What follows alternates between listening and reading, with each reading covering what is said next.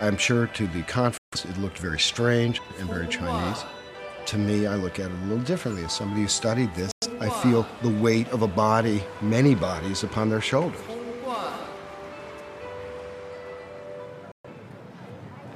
Okay, well, thank you very much for coming to report on this event. The reason we're here today because the World Transplant Conference is taking place in San Francisco. It has a huge number of transplants, largest in the world after the U.S., but no explanation of the source. They have said prisoners sentenced to death and then executed, but they don't give numbers. I was a skeptic of the idea of forced live organ harvesting of prisoners of conscience. I did not believe it when I first heard the story, but the evidence is unmistakable. And here we have a lot of Falun Gong practitioner survivors from the torture and persecution. I was in the labor camp, the Tanghe labor camp in Beijing for 3 years. Every 3 months we got a blood test, and only Falun Gong practitioners got blood test. So they sent me to a military hospital and they do all the physical exam for me. The police told me that I need to do the physical exam for you, and I said I'm quite healthy, I don't need a physical exam. But then they took the blood test. The police said, well, every Falun Gong practitioner has to take this blood test. I think it's a matter of education. People are very busy, but once people find out the magnitude of this crime, a lot of these people are operated without, it's not voluntary, and sometimes not even anesthesia medication, and just wipe out, take all the organs out and then burn the body. We know the majority of these organs are coming from prisoners of conscience, not just Falun Gong, Uyghurs, Tibetans, House Christians. Does that follow our values? Is that part of American values? Is that a medical? There remains an abuse, a concern, and debate within the Transplantation Society about what to do with it. But I think this goes much further than the medical community and has to go to the political community as well. No one can ignore this.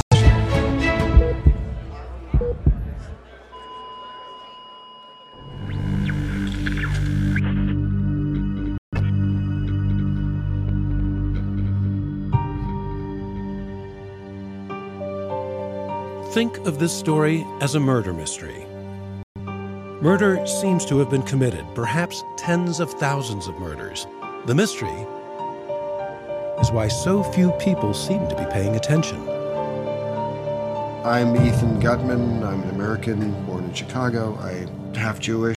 I was at Brookings for a while. I was at Free Congress Foundation for a while, all the Washington gigs. I live in London now.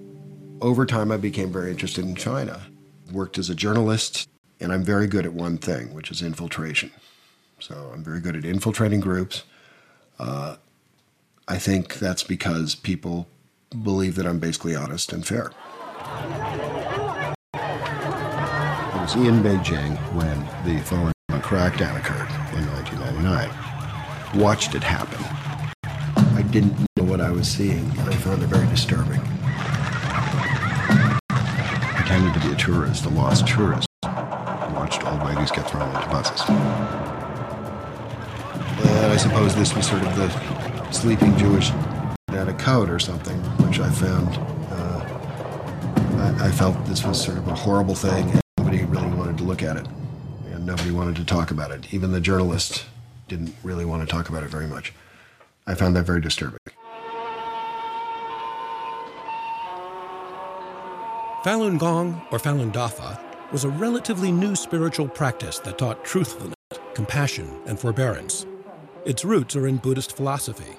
Started by one man in 1992, there was no formal organization or leadership, but Falun Gong captured the public imagination.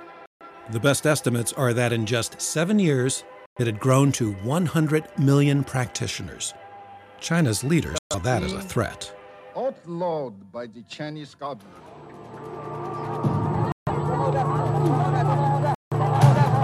If practitioners recanted their beliefs and promised to stop practicing Falun Gong, they were released. Gutman says hundreds of thousands did not, and the 1999 crackdown led to a massive expansion of China's labor camp system. I am saying that about 500,000 to 1 million Falun Gong are in the Laogai system, that is in detention in China at any given time. That's the first really shocking number to most people, 500,000 to 1 million. One of my first interviews was with 3 women, had just come out of labor camp in China. They didn't speak a word of English. And one of the women was a very sort of salt-of-the-earth kind of, well, I'm about my age, 56 or something. She started talking about her experiences. And along the way, she said, well, you know, I was tortured, then they gave me a physical, and then they took me and put me in this room, and then I was tortured more, and I was just like, wait a minute, let me hear a little bit about this physical. And I kept bringing her back to it. And she kept getting increasingly annoyed. It's like, you stupid white guy, don't you get it? I mean, I'm talking about torture, I'm talking about hunger striking, I'm talking about my resistance and my spiritual awakening in prison. I mean, they were serious issues. She had a lot to say. But her exam said much more than she was saying. I mean, it was absolutely uncanny. She described an exam, when I really questioned her about it, that made no sense from a medical standpoint. It was as if somebody was checking the health of her organs and nothing else. I could find no medical explanation. I've talked to many doctors. I've never found any kind of there's no other explanation for what was happening. And the most telling, of course, was the eyes, that they shined a light in her eyes. Did not do a peripheral vision test, did not do anything involving eyesight. They're just checking the corneas. And I admit that a chill passed over my spine. I said, I didn't say it aloud, but a chill went down my spine. Oh my God, this is real. This is in labor camp. Basically, people get starved and beaten in labor camps. They don't get sent to top-flight hospitals.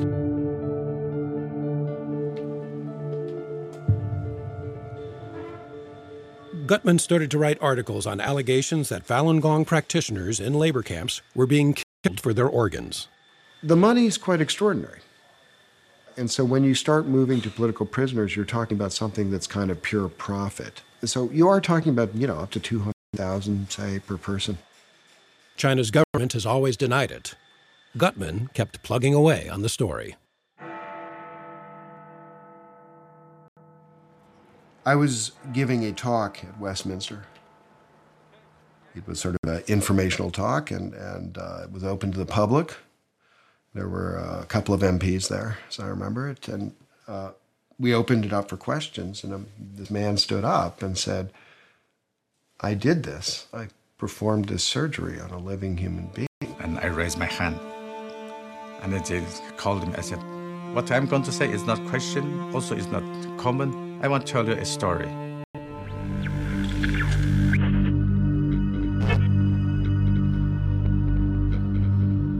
This is some sand from the desert near my hometown. And sometimes I open it and smell it and say, oh, this is my homeland. Yeah. My homeland, it is, I think it is quite least known place on earth. If you look at the Chinese map, at the northwest corner, there's a place called Xinjiang, and that is my homeland. This is the oldest mosque probably in Central Asia. The Uyghurs are a Turkic people in what the Chinese call Xinjiang, what they call East Turkestan. The complication for the Uyghurs, they are in a very complex position. They are they're almost like the Ukraine was in European history. They're right between great empires. They're between China, they're between Russia. The Chinese came in under Mao and basically took the country. The hospital I worked is called the Central Railway Hospital of Urumqi. And I started working as a doctor since 1986. At the beginning, I was a general surgeon. We do everything. Chinese law allowed for organs to be taken from prisoners sentenced to death, murderers, and the like. But it was not a common practice. Serious criminals are often not suitable donors because their health is poor. In July 1995, Toti says his boss asked him to assemble a field surgery team. And he said, can you, tomorrow morning, can you bring that mobile operation equipment and 2 or 3 nurses and waiting for me at the hospital gate? And I said, what I'm going to do? And he said, well, something you'll exciting. Totti says his team followed the chief surgeon to the Western Mountain execution ground. So my chief surgeon said, you wait behind this hill, you wait here. And you come out after you heard the gunshot. I don't really know how much time passed. Then we heard that gunshot. So I said, go, let's go. So we rushed in. It seemed to me they knew what's going to happen. They just took the body and opened the door. Totti says the man lying before him is still alive. And then my surgeon said, okay, Dr. Anwar, that is your job now. To, as quick as possible, remove liver and kidney. From my common sense, that I understood that I don't need to wait for anesthetic. So you don't worry if you hurt or if you damage the organ next to it, because you don't care. This man died not because of that shot. That shot to his right. They tried to avoid this heart. Right. So generally, if you receive one shot to the right, you can survive. He received shot to the right, and I removed his, and he's dead. Chief surgeon, they took these things and put into special box. I have never seen such box. 2. And they said, okay, now you take your team back home, and remember, nothing happened today.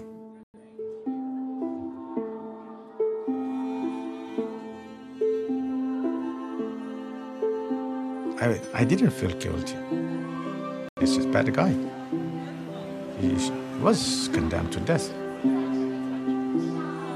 But after I left China, after my eyes and my mind opened to the West, and my, what is called perspective, it's something, is changed, totally changed.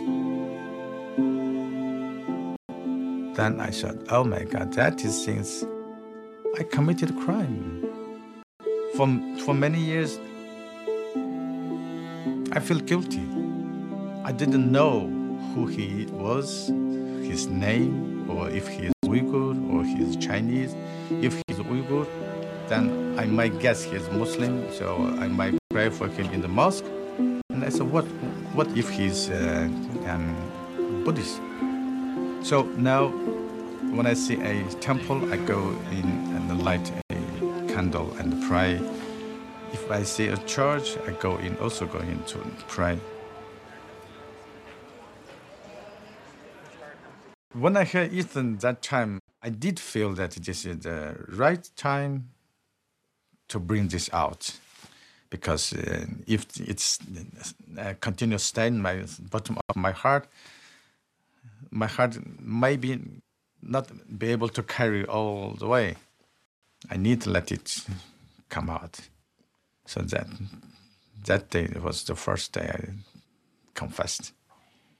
On that day, did you feel a weight? Yeah. Finally, I said that. I said, finally, now the whole world knows it. Direct experiences in relation to organ harvesting in China, Enver. Totti has since testified several times to various governmental bodies in Europe. What I'm certain is this kind of organ experiment started from Xinjiang quite earlier. And I guess there's a reason because that nobody in the world is standing for us. Xinjiang means new territory to Chinese. It doesn't mean, East Turkestan. It doesn't mean somebody else's. It's new territory, new frontier. To me, this was one of these major stories. It was really important. Sure, it goes back a long ways. Sure, it goes back to 1995. Nonetheless, if you want to get to the essence of what happened, you have to see how this developed over time. If you even want to understand Nazi Germany, you have to understand they did not start with the Jews. They started with cripples. They started with people who were mentally challenged. And once they realized that the public could kind of accept that, they started moving to the next measures.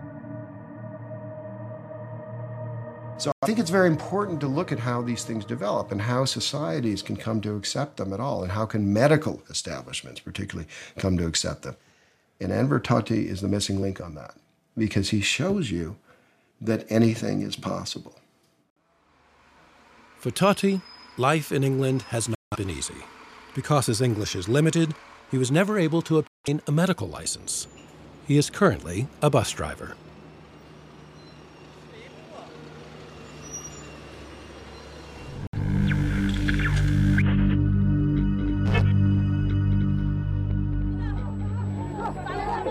By 2000, Falun Gong practitioners were disappearing into labor camps in mass numbers.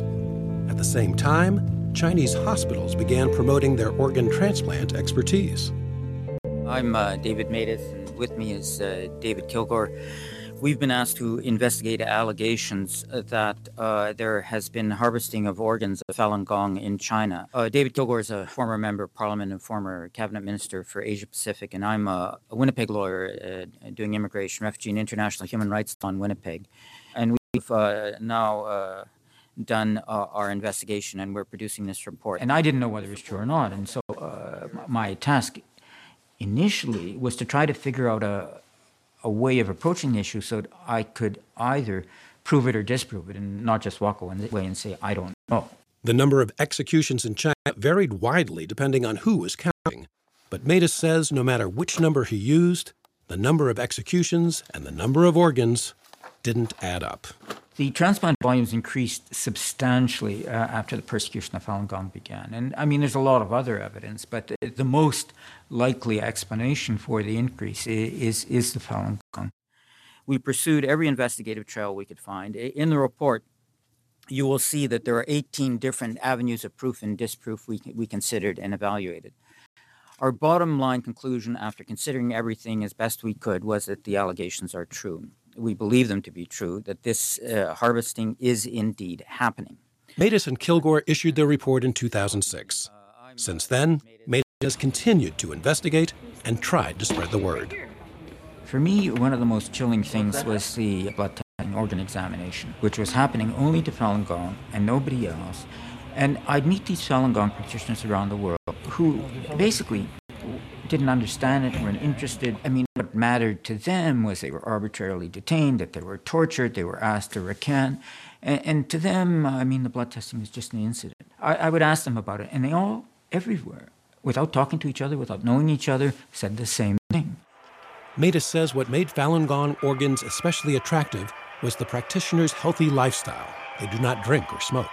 On many of the recordings of phone calls made to more than 100 Chinese hospitals, doctors assure callers that transplant organs are from healthy Falun Gong practitioners.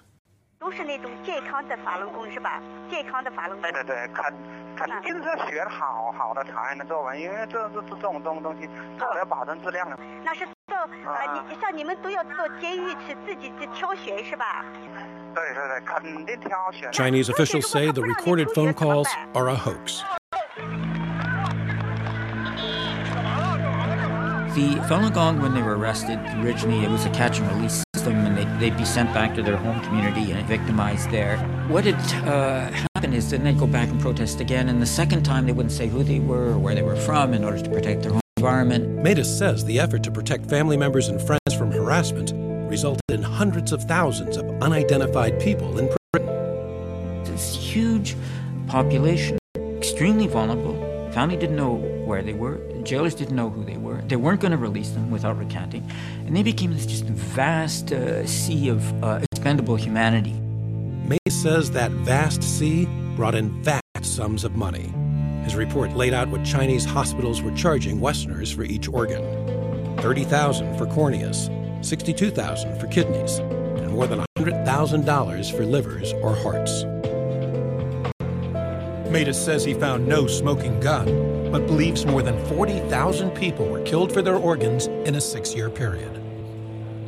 I mean, what's the explanation for the increase of transplants? And originally, I mean, they have a bunch of kind of implausible scenarios, but one of them, they said, well, we had a lot of doctors trained in the West who came back, and were able to do more transplants. Well, that explains how they could do it, but it doesn't explain where the organs were coming from. That part of the debate is over. It is not up for discussion as to whether murder for parts is taking place. It's now just a question of whether we're going to continue to put up with it.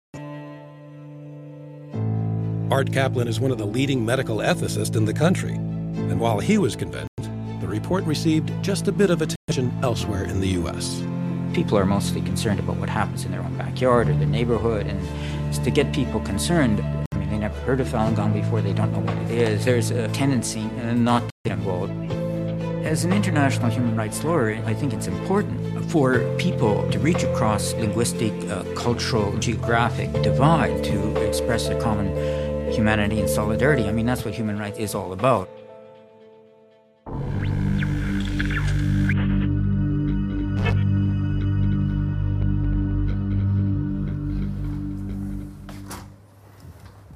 The year was 2005. A patient of mine who's been hospitalized in my department on top priority list for heart transplant for almost a year came to me one day and told me, "Doc, I have to tell you that I was told," so he said, by my insurance company to go into China in 2 weeks' time as I'm scheduled to undergo heart transplantation on a specific date. And I looked at him and I said, "Do you listen to yourself? How can they schedule a heart transplant ahead of time 2 weeks?" He said, "I didn't bother to ask. That's what they told me. That's what I'm going to do." Until the day, not a single Israeli went to China to undergo heart transplant. Many Israelis underwent kidney transplant before. And being a heart transplant surgeon, I always thought, well, probably they're going to China and a poor Chinese farmer is selling one of his kidneys in order to make the economic status of his family better. I didn't pay attention. But this patient, as I said, was the first who was scheduled to undergo heart transplant.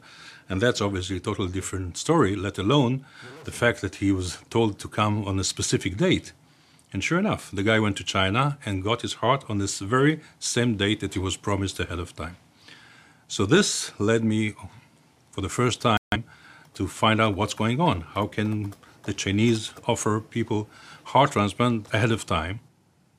After reading Matus and Kilgore report, and again, after looking at the numbers didn't fit. I mean, you cannot explain the number of transplant just by using the organs from executed prisoners. It simply doesn't add up.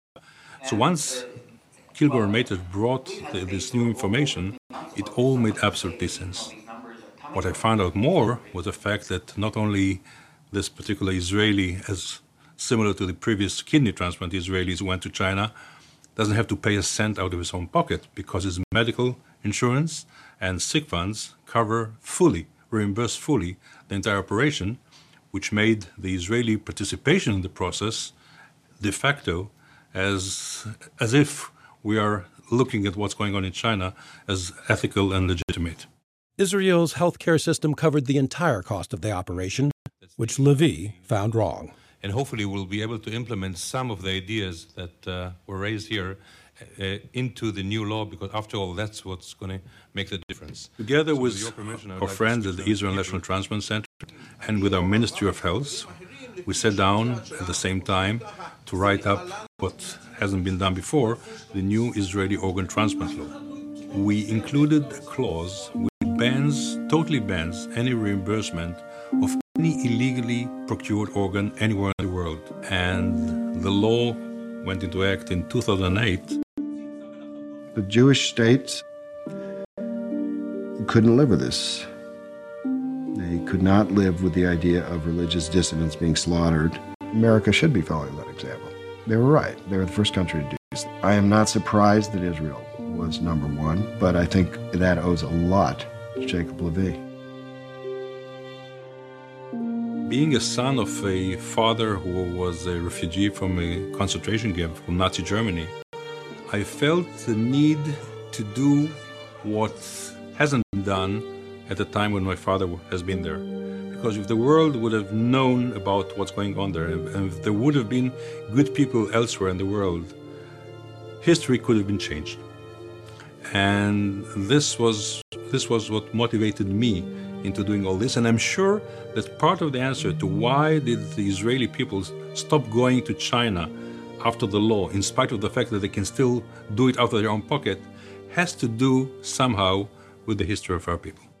Israel's law passed even though the Chinese government denied allegations of organ harvesting, and even though the Metis-Kilgore report could only estimate the number of those killed.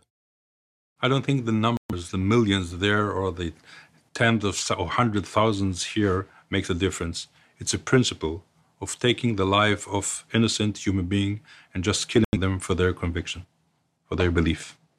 It's as simple as that.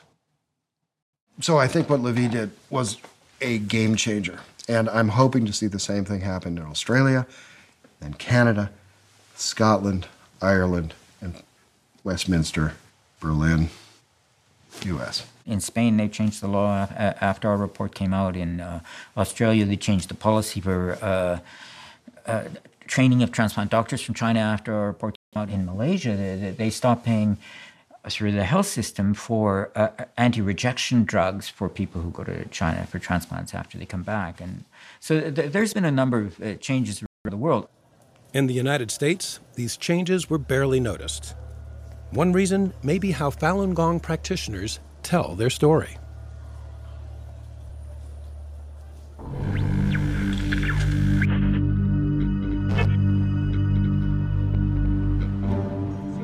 On many city streets around the world, you'll see them. They often wear yellow shirts. They push literature at passers-by, demonstrate at public events, and tell stories of torture. Two male policemen, they were put me taped, handcuffed me to that position. 两个手卡在紧紧的，完再用这么宽的布带子把双手缠上。 Both of my head was handcuffed to the top upper back. I went through all kind of torture. Yeah, 被吊起来打，昏过去，醒来后又死人床上抻下来，跟死人一样。I was handcuffed and then tortured physically, almost died. At that night, I was tortured and interrogated, and they just tried to force me to tell my name. And then I resisted to tell my name, and then they just put a number on my arm. For many Westerners, Falun Gong does look foreign and sometimes disconcerting. This attempt to characterize practitioners of Falun Gong in any way whatsoever is just kind of a stereotype. What you're dealing with victim community. I mean, you don't expect the victims to be journalists, researchers, human rights defenders. I mean, all they can tell you about is their own personal experience. It's like faulting the Somalis for not talking convincingly enough about clan warfare, or the Syrians about not talking authoritatively enough about Assad. I mean, it's unrealistic to expect the victims to shoulder the burden of presenting their case.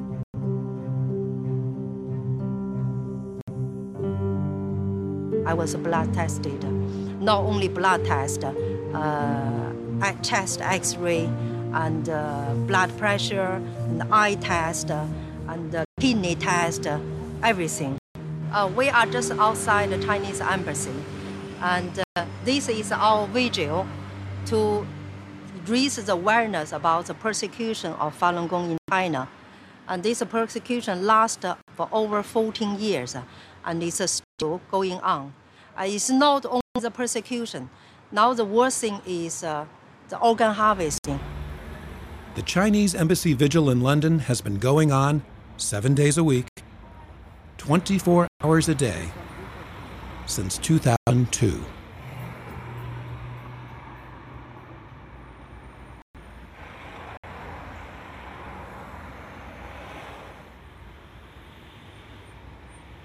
I've been doing it since 2001 because I started practicing Falun Gong in 2001. I read about the persecution and I thought, well, what's all this? It touched something inside me.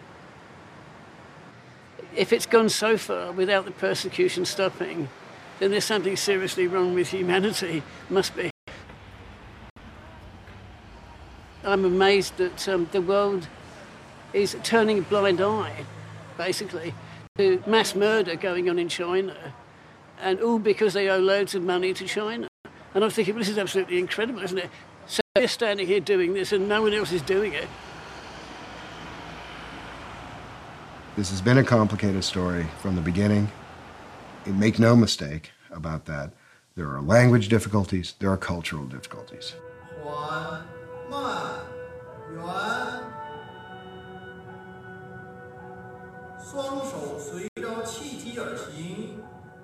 The story of Xiaodan Wang is a case in point. Xiaodan's father was a prominent Falun Gong practitioner in Beijing. He was one of the very first to be arrested in the 1999 crackdown. Xiaodan was going to school in the U.S. when she saw her father on CNN being sentenced to prison for 16 years. It was just like a day of crying for me. And I remember very, very vividly, I was just like kneeling down on the floor, and this is like a big TV, and I just touched my dad's face because CNN was broadcast like on a rotating schedule. And so I just touched his face. I just felt like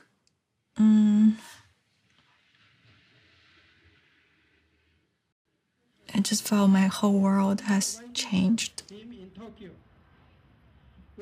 The shy 18-year-old girl slowly became an activist. To society, like teachers, doctors, musicians, they were all tortured to death. And I really want to make things right for my dad, because he's been accused and he's been wronged, and everything happened to him is so unfair. A college student was touched and decided to do a documentary about her struggle. I'd been working on different things to stop the persecution. It just felt a little abstract for the American people. When you talk to them about 100 million people being persecuted and families torn apart in China, it's like it starts to get more and more removed from the reality that they know. And there's no face to it, you know? So when I heard this story about her and her dad, I realized that this was a totally different angle. Jeff helped Xiaodan create a website, freemydad.org. They fell in love and eventually married. Xiaodan says because her father was relatively well known, she was never worried that he would be killed for his organs. Her campaign focused mostly on her father and the persecution, not organ harvesting. But the two issues are closely linked. When I first tell people about organ harvesting, I think that they're shocked. Like it's a disbelief, but those conversations don't seem to go very long. I think that people, I don't know if they don't believe it or they can't fathom it enough to want to carry on a conversation about organ harvesting. I mean, this is a new form of evil. When there's a new form of evil, people don't want to accept it. When I first heard of organ harvesting, I felt it was beastly, like acting to its own citizens.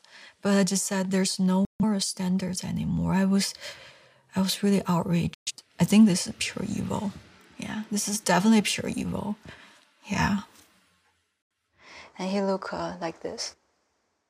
After 15 years in prison, Xiaodan's father was released in late 2014. She hopes Chinese authorities let him come to America.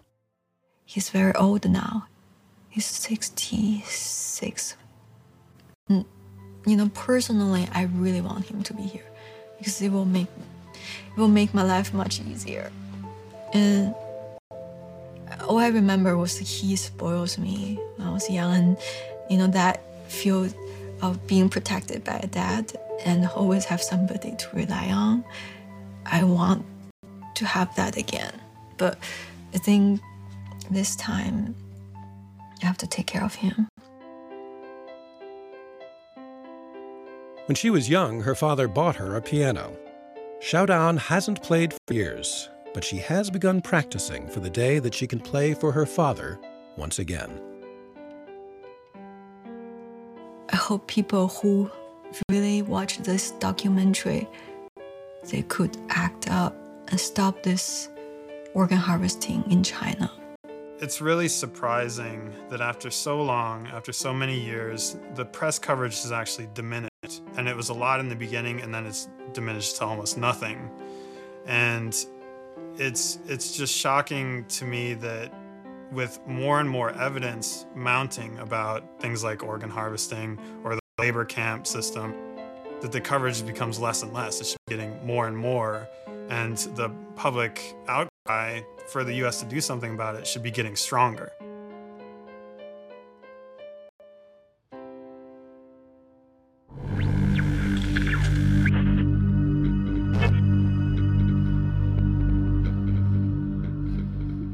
I was giving a congressional testimony along with a couple of other people on this. I gave my testimony, and all of a sudden, Rohrabacher started pounding the table and saying they're cutting people up while they're still alive and ripping apart their bodies. And then he started pointing at the press and saying, "Where's the press?" I am Congressman Dana Rohrabacher.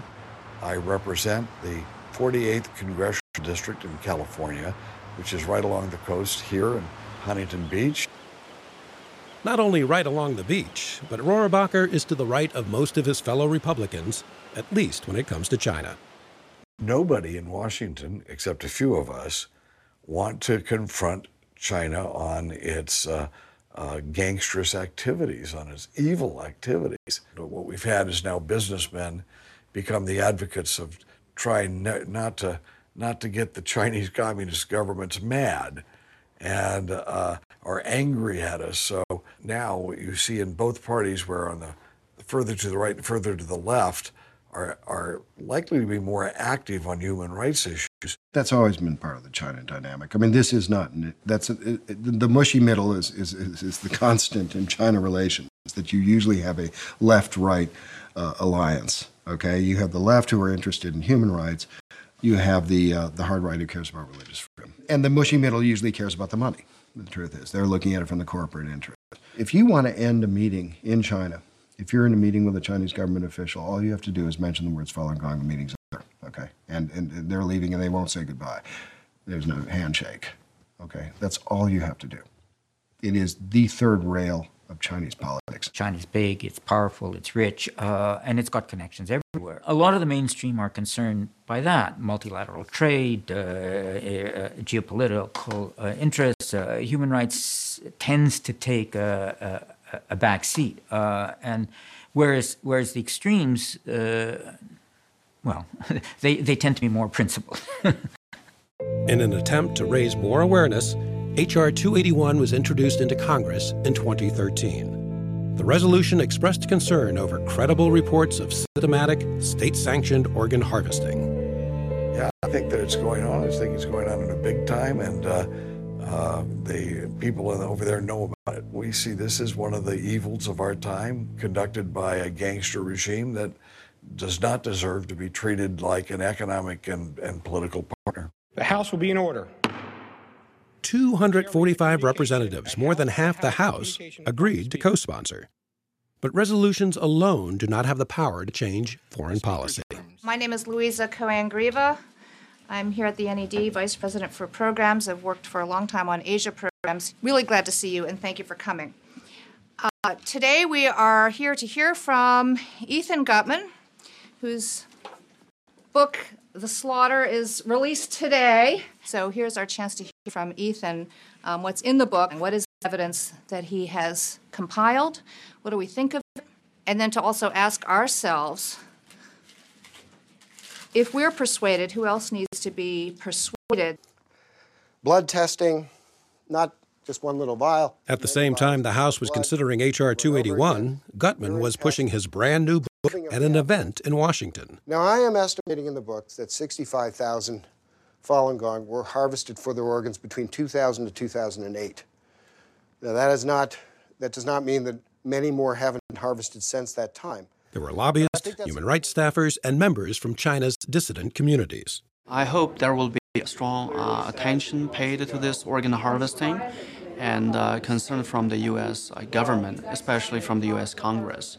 Otherwise, the less the U.S. as a superpower expresses concern regarding to the organ harvesting, the more the Chinese government will see this as a green light to further commit crimes against humanity. No one from the major media was there, but a reporter for the Epoch Times was.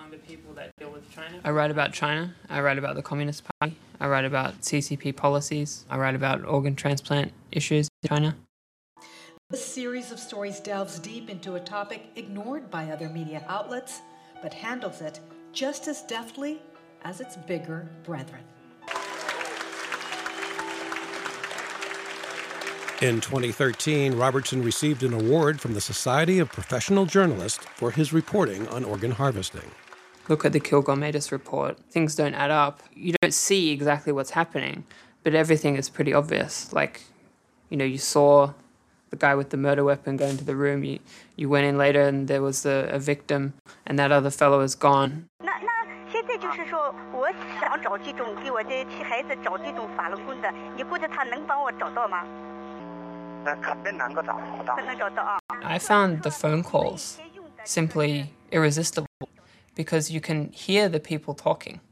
They're not faked calls. Like it's a nurse or a doctor that's being contacted by someone who's a relative of a person who needs a transplant, and they're saying, I've heard that you've got organs from Falun Gong people which are healthy, and can you confirm that? And how can I be sure? And the doctor is reassuring them and even boasting and guaranteeing the quality, guaranteeing the time. And I mean, it's the case closed. The organ harvesting story is a story about Falun Gong. Falun Gong is the most sensitive issue for the Chinese regime. No one in the mainstream press that have offices inside China are covering it inside China. Reporters in Beijing can't do the story they can do little bits of the story, but they can't really do this story without losing their job.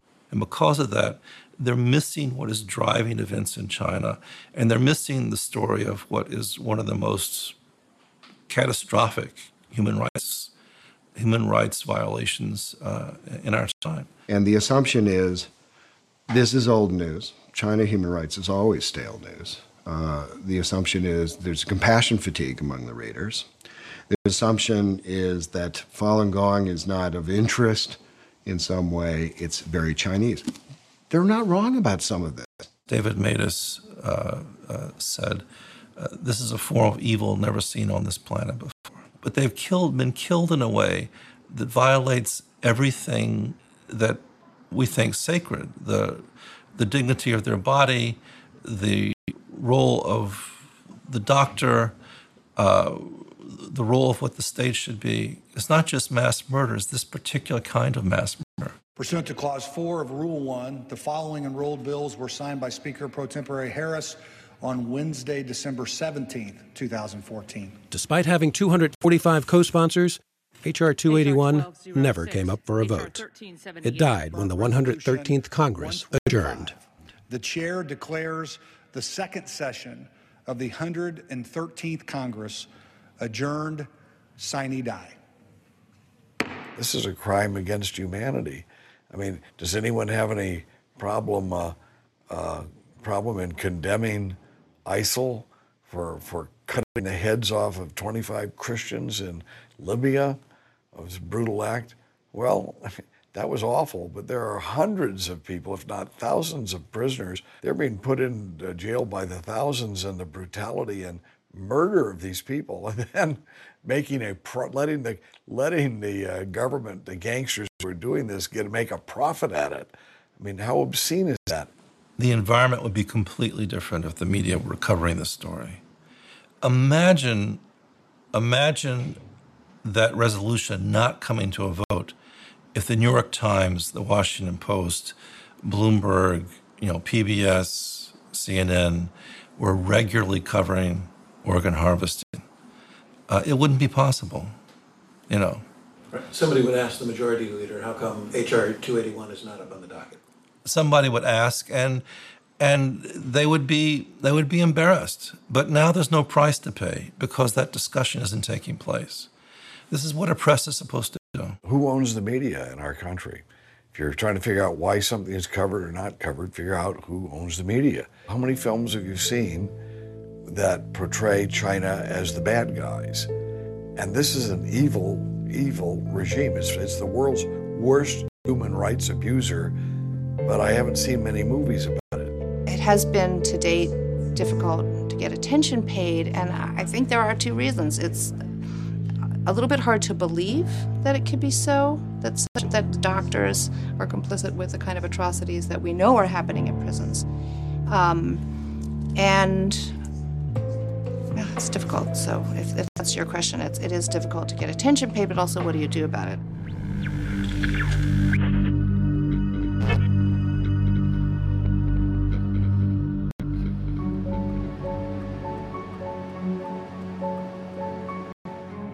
Obviously, I, as one person living in Winnipeg, am not going to get worldwide media attention on this issue. I mean, it's difficult enough to get media attention for it in Winnipeg.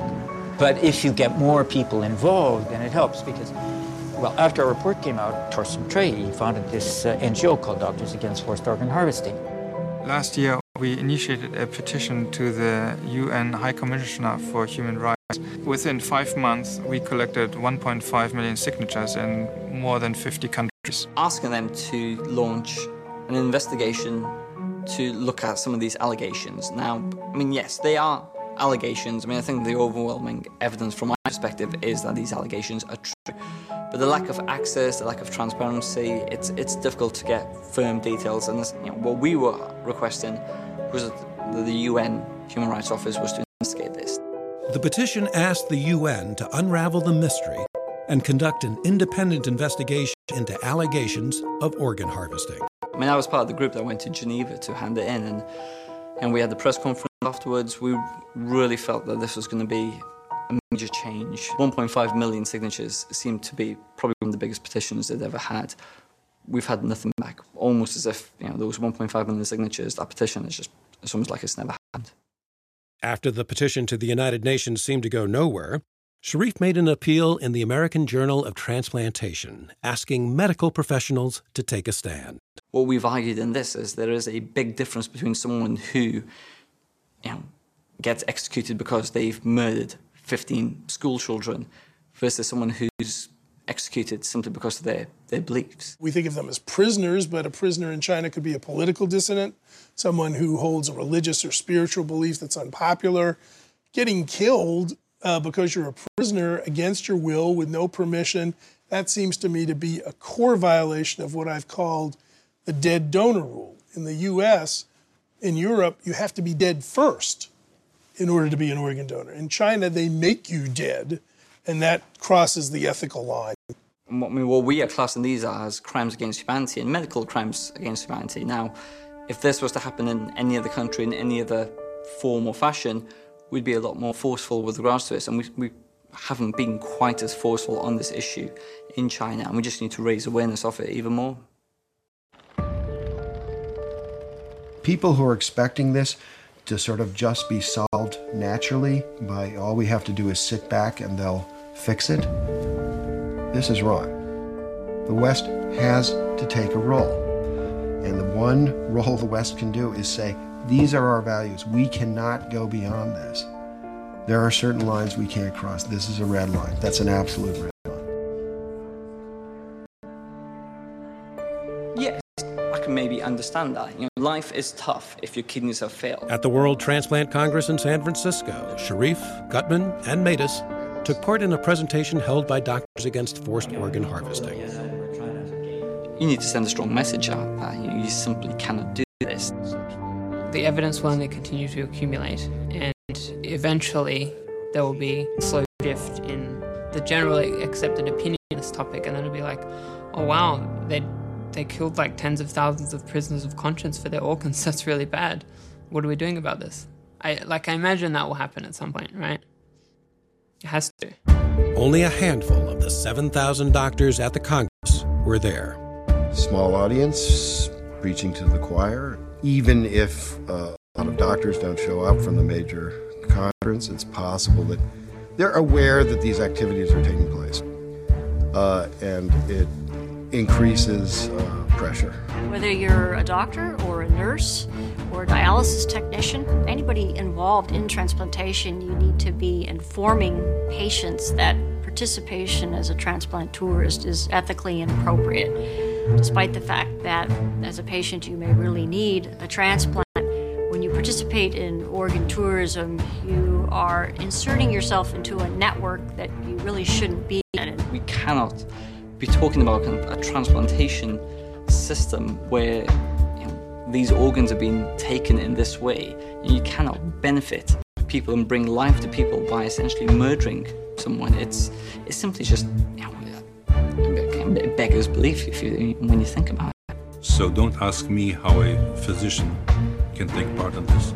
They're either physicians that are acting as murderers. As simple as that. Look, this is the most destructive thing you can do to a society, is to take their most trusted members. Everybody, universally, everybody knows doctors are the most trusted members of society. What is significant here is that this is a superpower which has suddenly taken its most trusted population and turned them into these monsters. Gutman's book got respectable reviews but sold only a few thousand copies. Unlike another book about organ transplant in China, a bestseller in development to become a Hollywood movie.